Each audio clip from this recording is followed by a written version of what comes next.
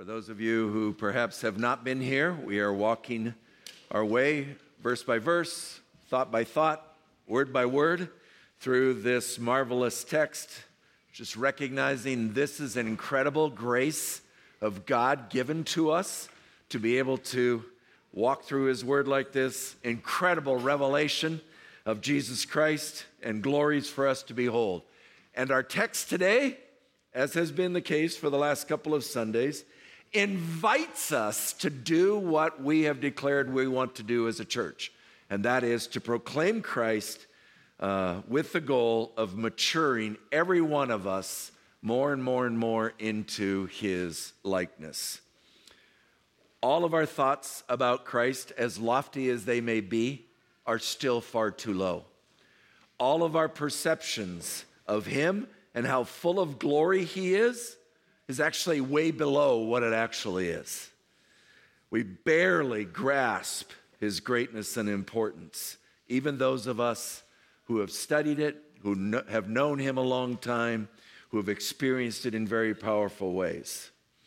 And a reminder that if there is anything Satan wants us to be blind to, deceived about, misinformed, misperceiving, any way in which we get it wrong, it's the truth about Christ Jesus.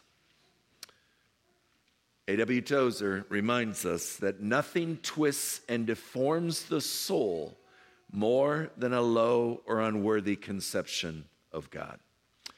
So let me again, as I've exhorted us each of these Sundays, including my own heart, let's let these words of Christ and these words about Christ dwell in us richly and drive us evermore toward Him.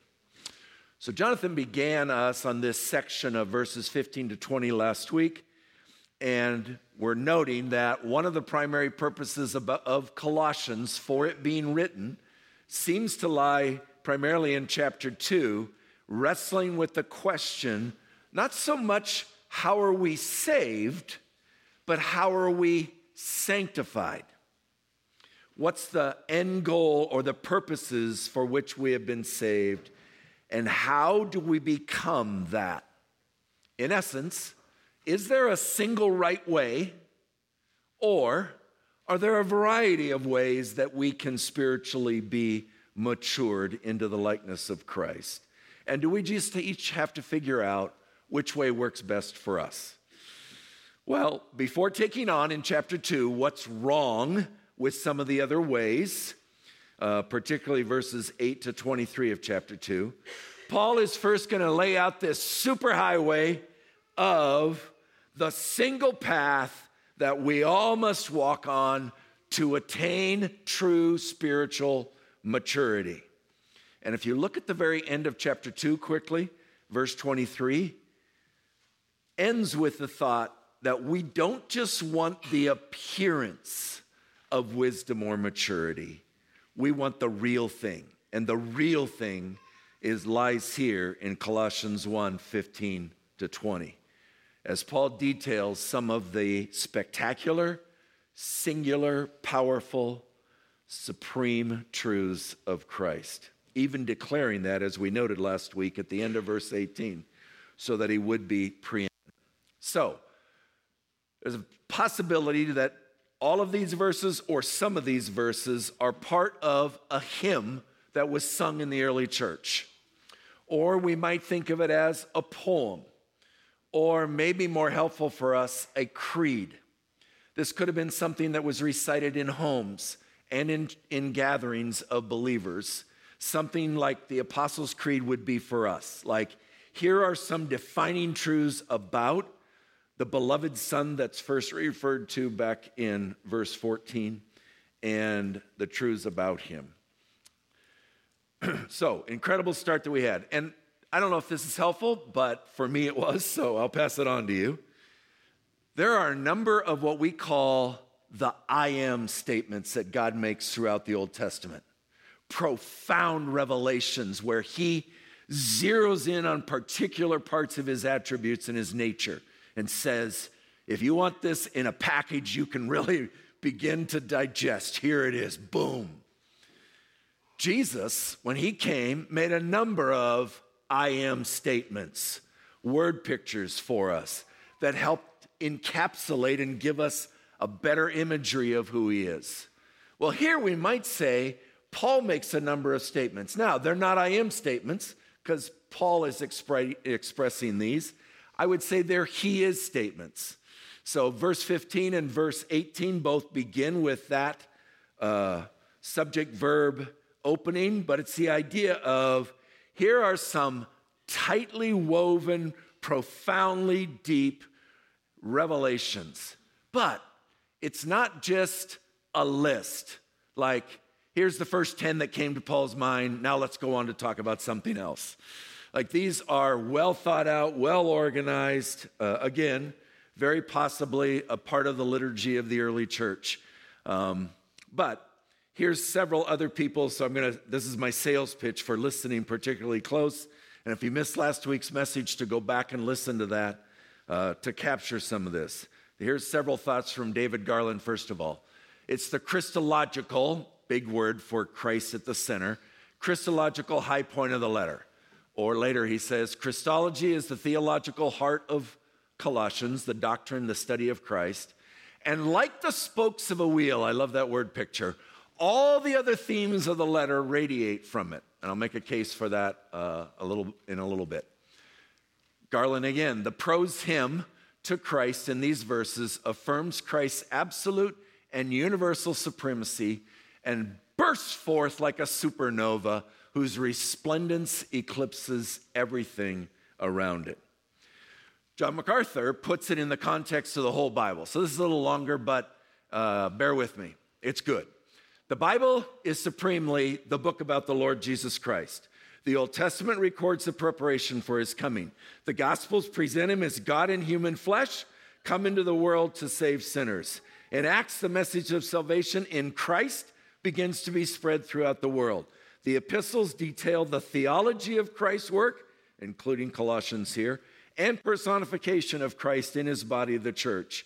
Finally, Revelation presents Christ on the throne, reigning as King of Kings and Lord of Lords. Every part of Scripture testifies about Jesus Christ. But of all the Bible's teachings about Jesus Christ, none is more significant than these verses. And I would take them through verse 20. MacArthur ends them at verse 19. I probably shouldn't argue with him. But here's his conclusion. It's vital to a proper understanding of the Christian faith. And then John Piper, with his thoughts on this, here is a litany of amazing truths about Jesus Christ that are probably the most concentrated description of the glories of Jesus in the New Testament. I think we could debate that, but it's a pretty powerful list in that way. And then I appreciated what Piper pushed his congregation, or the congregation that he pastored, to do.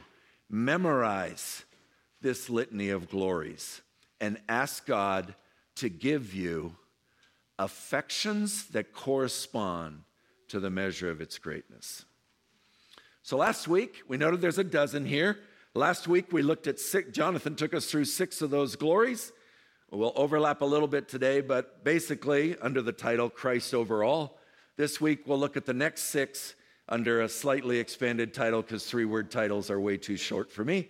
The supremacy of Christ in creation, which really are the verses that we looked at last Sunday, in the church, and then where we'll end up today as we gather around the Lord's table, in the cross. And I just want to say, as it feels like perhaps we're going back over some of what Jonathan covered last week. Why are we repeating? Why are you re-preaching it? Trying not to do that. Just trying to unpack more of the richness and the beauty that's here.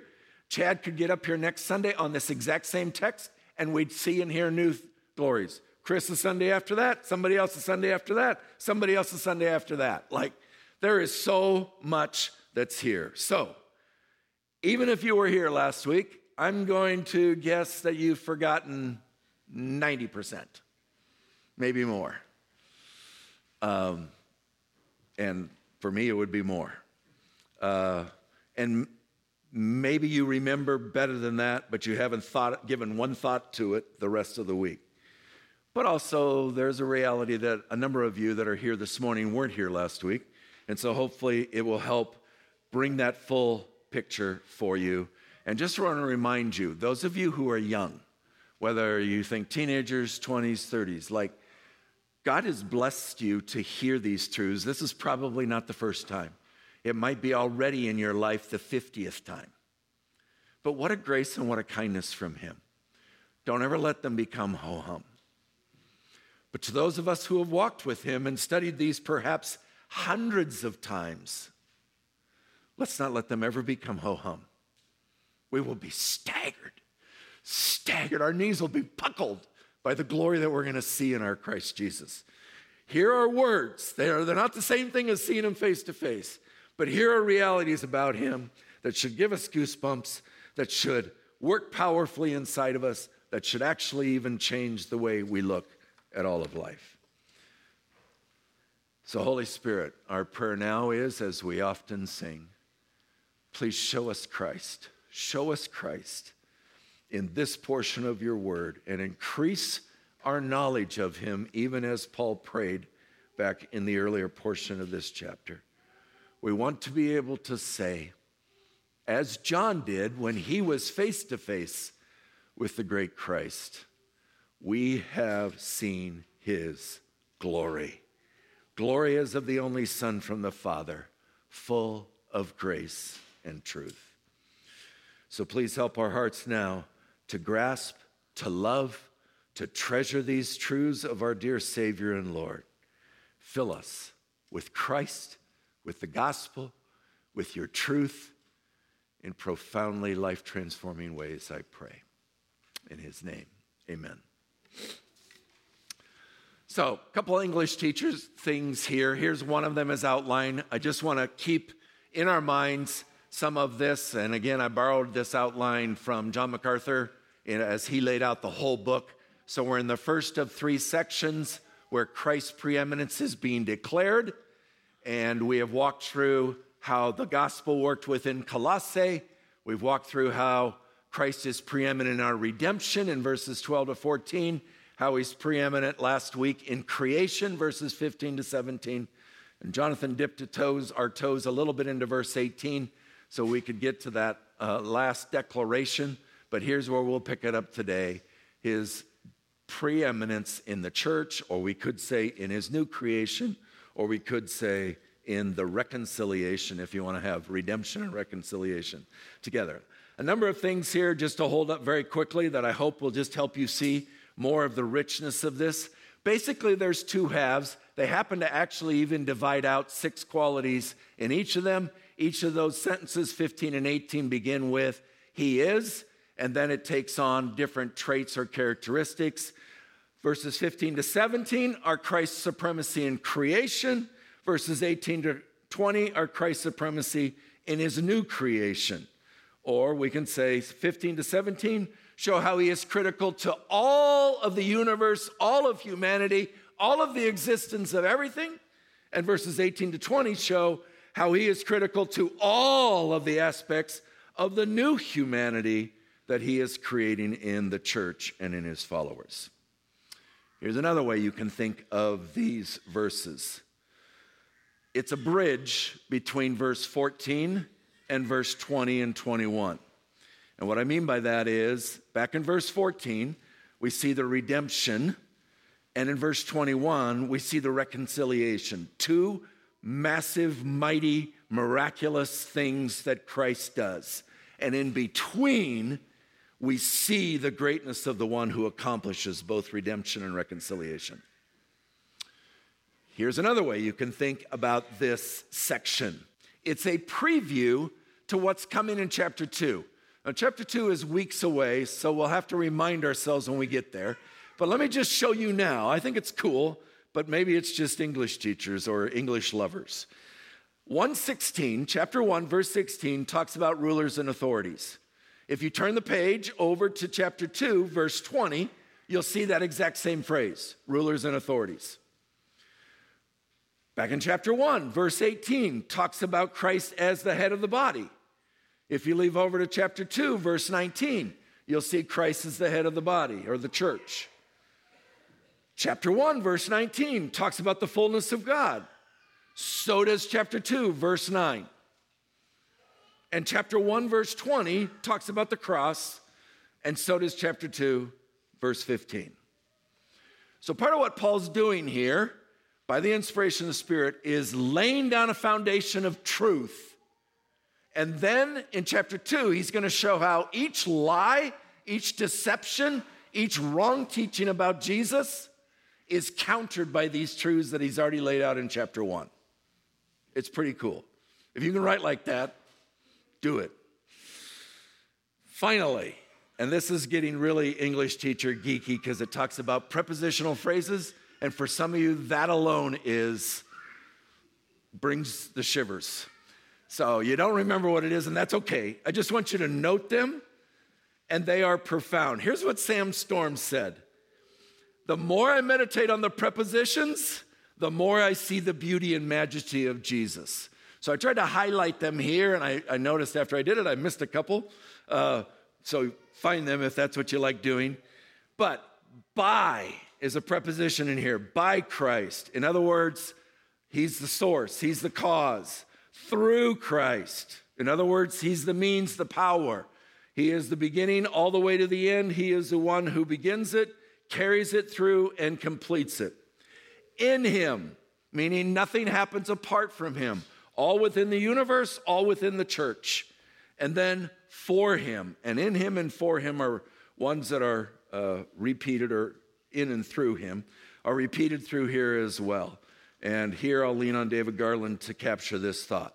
Whatever is that he might be glorified and enjoyed forever. He is the reason, the goal, the aim, the intent, the point, the purpose, the end, the terminus, the consummation and culmination of every molecule that moves. And then he added something, and I don't know if he added this for cultural reasons. I think this is years older, his commentary, but boy, does this speak to the me-focused culture even within many churches today. God didn't create the world so he could have you, but so you could have him. Huge difference. Yes, he loves us. Yes, he has created us in order to enjoy him. But ultimately, at the very foundation, he did this for his glory, his pleasure, his enjoyment, and not just simply ours. Let's not narrow it down to that. All right, let's begin to drill into verses 18 to 20. And again, a little bit of this overlapping from last week, but so critical for us as a church. Here's the declaration that he, Christ, is the head of the body, the church, speaking both universally as well as locally. The church in general, every believer of all time and all of history, and the local church within each particular geographic location. This is capturing and expressing his authority over the church positionally, the fact that he is controlling it, and even deeper, that he is its very life. That if the church or those who profess his name become disconnected, separated from him, we will die. Everything's been formed within him. All of life for the church comes from him. We draw our breath, our strength, our wisdom, our life. All of the other traits come from Christ, not from other means. I love how it's portrayed in chapter 2. You've heard this verse many times, especially on Covenant Renewal Sundays, because I think it's such a great capturing. Now, it's worded in the negative in chapter 2. You'll see a not at the beginning of the verse. But the point there is, you're not doing this, church. Here's what you should be doing. Holding fast to, and there's that expression again, the head. This is what we each must do individually. This is what we must do as a whole body, because when we're all doing it together, clasping each other, clasping Christ, we are being nourished and we're being knit together through all of our joints and ligaments. And that is when we're growing or maturing with a growth that truly is from God. So, quick point, in the same way that all of creation is dependent upon Christ for its very existence and everything that it's doing, even the breath of every one right now who is cursing God in any way. So the church is completely dependent, not only for our physical existence as the rest of the universe is, but for even more significantly, and eternally our spiritual life and existence. Verse goes on, verse 18, to say, Christ is the beginning. Don't think this one probably needs a lot of explanation. It's simply saying he's the one who originated the church. The church didn't grow out of man's ideas, didn't come from the apostles alone. It actually was Jesus came, laid the foundation about the kingdom of God, and then appointed the apostles to be the foundation for the church and promised that he would go with them with tremendous authority to establish the beginning of the church, and he did that. He is the church's originator, the initiator, the source, the founder. Now, from this point on in the hymn, even though we're in the middle of a verse, it seems to begin to weave in the humanity of Christ for the first time, because it references the dead here. So, added to all the magnificence before this is now Christ, this great one, this creator, originator, sustainer of all things, has become a human being like us. But Paul doesn't start with his birth. He actually starts with a creative way of saying the resurrection, birth or firstborn from the dead. A way of speaking of a unique life that's going to be very, very different from the very frail, fragile life that we all are living now. He's not the first to be raised from the dead, but he's firstborn, if you remember, highest, number one ranking, most significant, preeminent, because he's the only one to have been raised from the dead, never to die again. And he now is our guarantee to the whole church. You too will experience what I have experienced one day when I come again. Because I've conquered death, I've disarmed everything. I am prepared when I come to raise you from the dead, and you will join me as the firstborn, and we will all live eternally. We won't be resurrected because of our power or our will. We won't be resurrected because somebody else calls us up from the grave. There is one means by which any dead being can come to life, and it is Christ, the one who created out of nothing.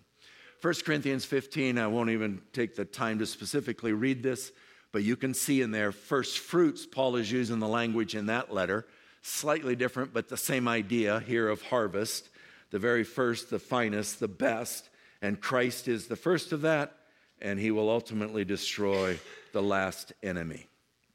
So, where Jonathan took us to last week was all of the details of verses 15 to 18 point toward this culminating purpose or reason, that in everything, in every manner possible, in every realm, in every person, in every part of creation, Christ might be preeminent, supreme, number one, overall, vastly superior. Two people's thoughts on this. First of all, John Piper's, all that came into being exists for Christ. That is, exists to display the greatness of Christ. Nothing in the universe exists for its own sake. Everything from the bottom of the oceans to the top of the mountains, from the smallest particle to the biggest star, from the most boring school subject to the most fascinating science, from the ugliest cockroach to the most beautiful human, from the greatest saint to the most wicked genocidal dictator. Everything that exists to make the greatness of Christ more fully known, including you. And then from David Garland, don't think of Jesus as merely bearing up the world as if he were Atlas, holding aloft the globe on somewhat sunken shoulders, laboring intensely lest he crater under its incredible weight. No, the Lord Jesus is bearing the universe toward a consummation. He is moving and managing and orchestrating all that he sustains so that on the final day, his glory will be radiantly seen and his purpose will have been perfectly attained. One pause before we dive into verses 19 to 20 here. Have you noticed that not once in this section of the greatness of Christ has love been mentioned? Not once has grace been mentioned. Not once has mercy been mentioned. In other words, his glory is staggering, without those. But we also know they are a huge part of who he is. So add those in your mind, and the radiance is even more magnified and splendid. What a Christ he is. What an incredible privilege we have been given to know him, this Christ. He is so deserving of our adoration, so deserving of all of our devotion. And if Christ is declared preeminent in all these ways here in this section of Colossians, he must be preeminent in every matter of our lives as well. He should be preeminent in our hearts, our affections, our desires. He should be preeminent in our thoughts, the thing that weighs most heavily and beautifully on everything that we think about every day and all the rest of our lives. He can't be merely pretty important or prominent or in a lot better place than I used to have him. There's one place for Jesus Christ. Top. Number one, preeminent. Second, not even close, whatever that might be in your life. That's part of the point, is see the majesty and don't you dare put anything up as a competition against that. I think that's what's part of Paul's prayer and point and desire in Philippians 1. Familiar passage to us, but think of it in light of the preeminence of Christ.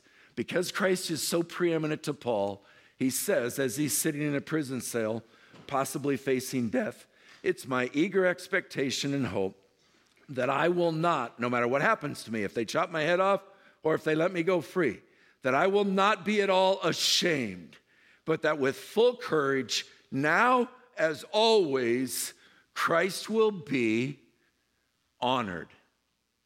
And I would emphasize his preeminence would be put forth, would be shown, would be displayed in my body, whether that body lives on or whether that body meets its death. For to me, Paul says, in these well-known 4 words, to live is Christ. To have life at all is all because of Christ, and he is at the center of it all. Okay, more glorious truths. If I were writing this, would have kept that he might be preeminent in everything until the end of verse 20. But God put it at the end of verse 18. Not going to argue with that. But I want to say that there are more glories coming. There's even more reasons why he should be preeminent in our lives. And God is going to unpack some of that. And now what begins to happen is that God in this account is narrowing down to specifically the way that Christ made a way of salvation available to us when there was no other hope, no other way that we would ever attain. Now, it doesn't say it here in Colossians. We have to know the rest of the Bible story to know that since Genesis 3, sin has taken all of creation, everything that was created so perfectly good and God pronounced good in Genesis 1, gone awry and haywired and disheveled and disordered after that because of sin. Romans 8, Paul describes creation as subjected to futility, in bondage to corruption. The whole creation is groaning in the pains of childbirth. Like those are the word pictures we're given for this creation that the Creator. So what's remarkable, beginning in verse 19, is that this majestic, marvelous, preeminent Christ did this. Took on a human body. Again, not specifically mentioned here. We know it already from his firstborn from the dead. But here, I think that's the press or the point of this, because verse 19 looks very much like verse 15 at the beginning. Both of them are talking about being the image, the fullness of God in every way. And so here, I think it's pressing on the fact that the fullness of God continued dwelling in Christ as he became Jesus of Nazareth here on earth. And we'll see that even more in chapter 2. The verse is up there. In chapter 2, almost this exact same line is used. In him, the whole fullness of deity, and now you'll see, dwells bodily.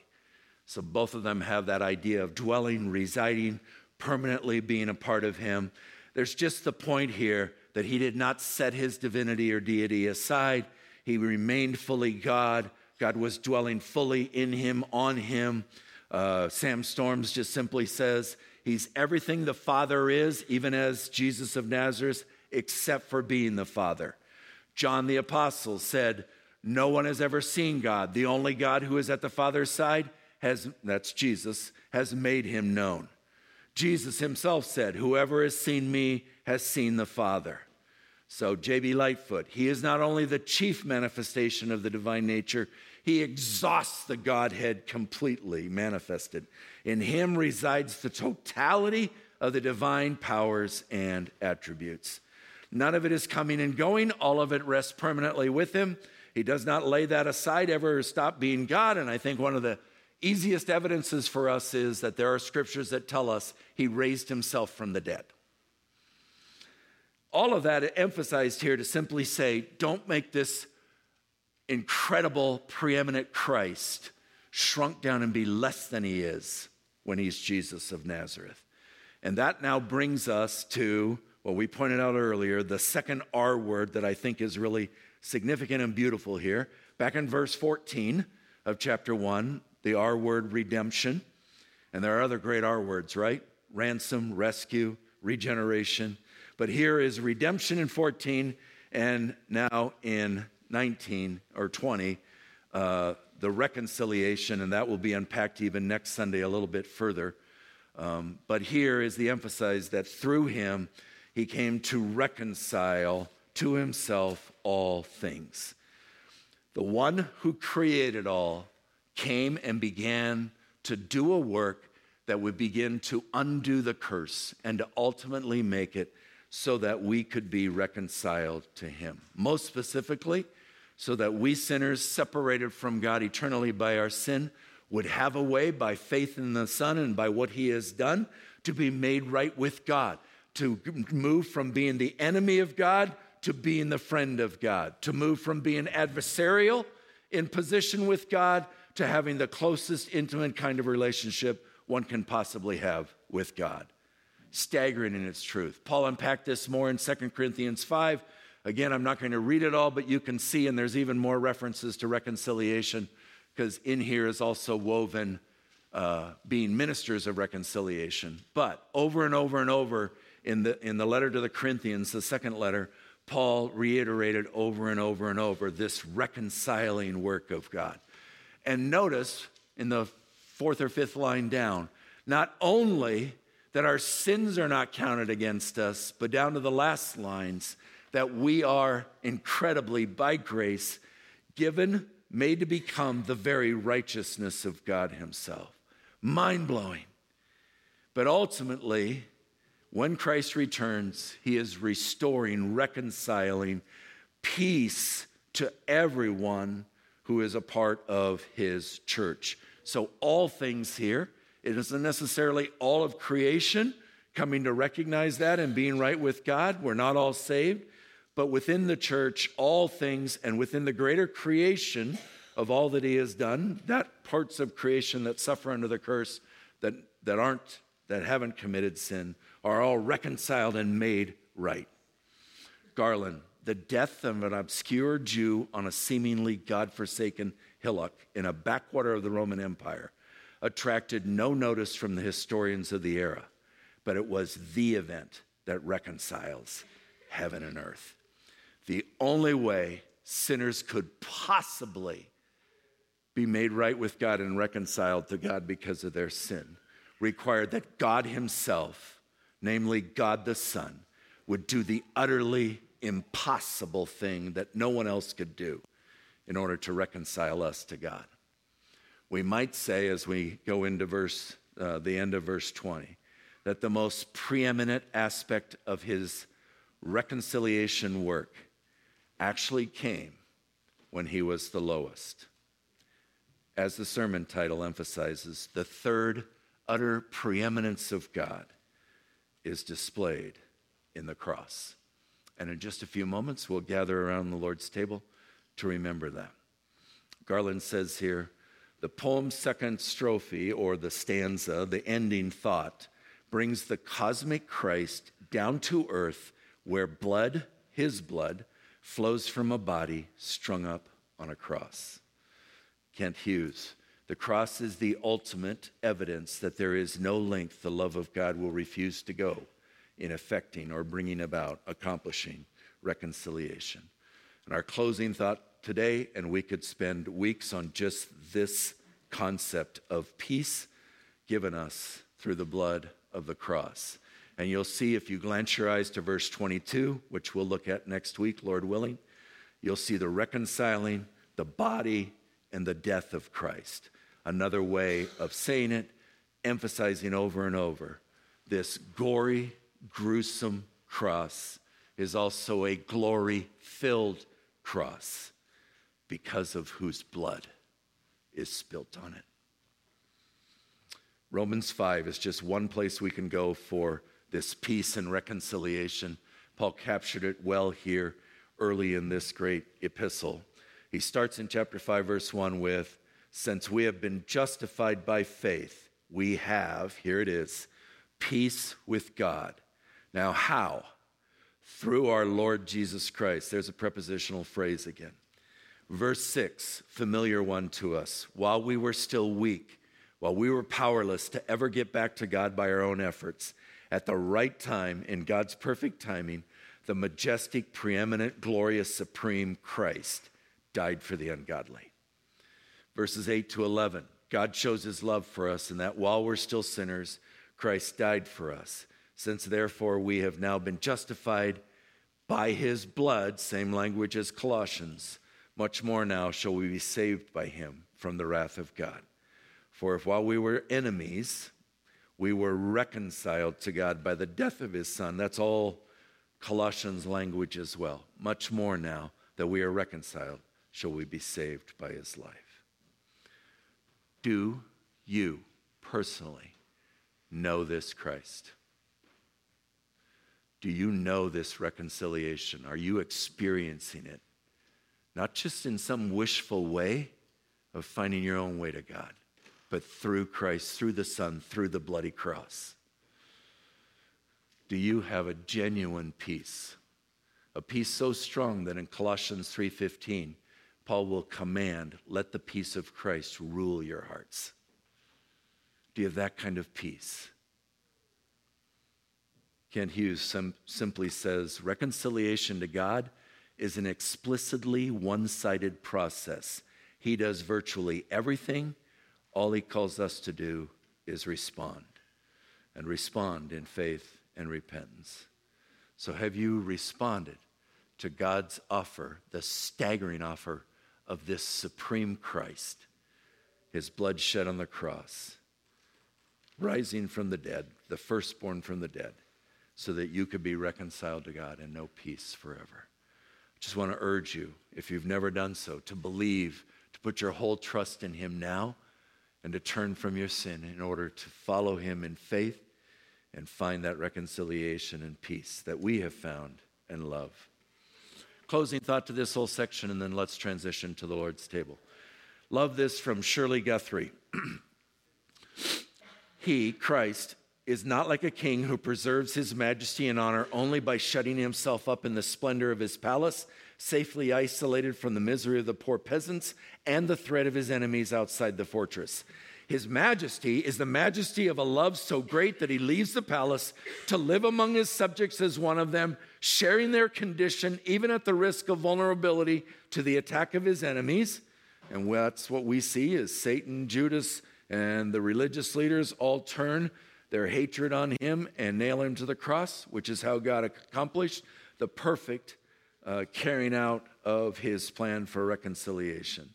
And Guthrie finishes with, if we want to find this king, we will find him among the weak and lowly, his genuine majesty revealed and hidden. And I would add, we will also find him seated at a table, inviting us to come and eat with him, his body and his blood as our life. Just a couple of thoughts from Colossians, just pulling out that I hope are helpful for your meditation at the Lord's table. First of all, the letter has brought us to the very heart of the gospel. Verse 20 highlights Christ's blood. Verse 22, which we'll get to next week, highlights Christ's body. And now as we gather at the table, we drink a cup symbolizing his blood, and we eat bread symbolizing his body. Secondly, the idea of forgiveness of sins, which is so central as we partake of communion, being tied directly to redemption, is in chapter 1, verse 14. And then we read earlier from 2 Corinthians 5:19 that in Christ, it's also tied directly to reconciliation. In other words, the forgiveness of sins is a central, powerful part of both our redemption and our reconciliation, two ways that our salvation is described, where we are made right with God. And then third, the extraordinary Christ of verses 15 through 20, who has given extraordinarily to us and who has given his majestic self extraordinarily for us, is now nourishing our souls with the most ordinary of elements, a piece of bread and a sip of juice. And through that, he will do an incredible, extraordinary work in our hearts. Love this way that Henry Moll put it.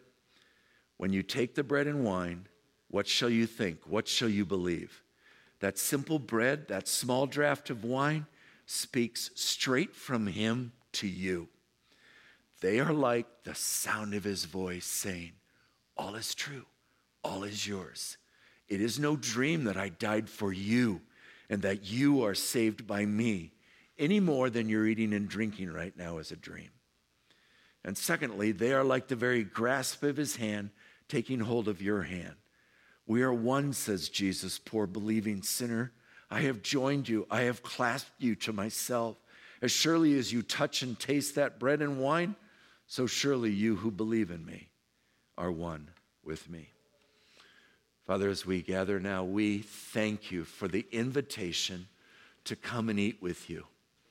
And we thank you for this representation and this reminder of your body and your blood that have been given so spectacularly and so awfully for our sin. Would you now work mightily through these moments as we commune with you privately in our hearts, but then together eating the bread and the cup to nourish us in our glorious Lord Jesus Christ. We ask in his name and for his glory.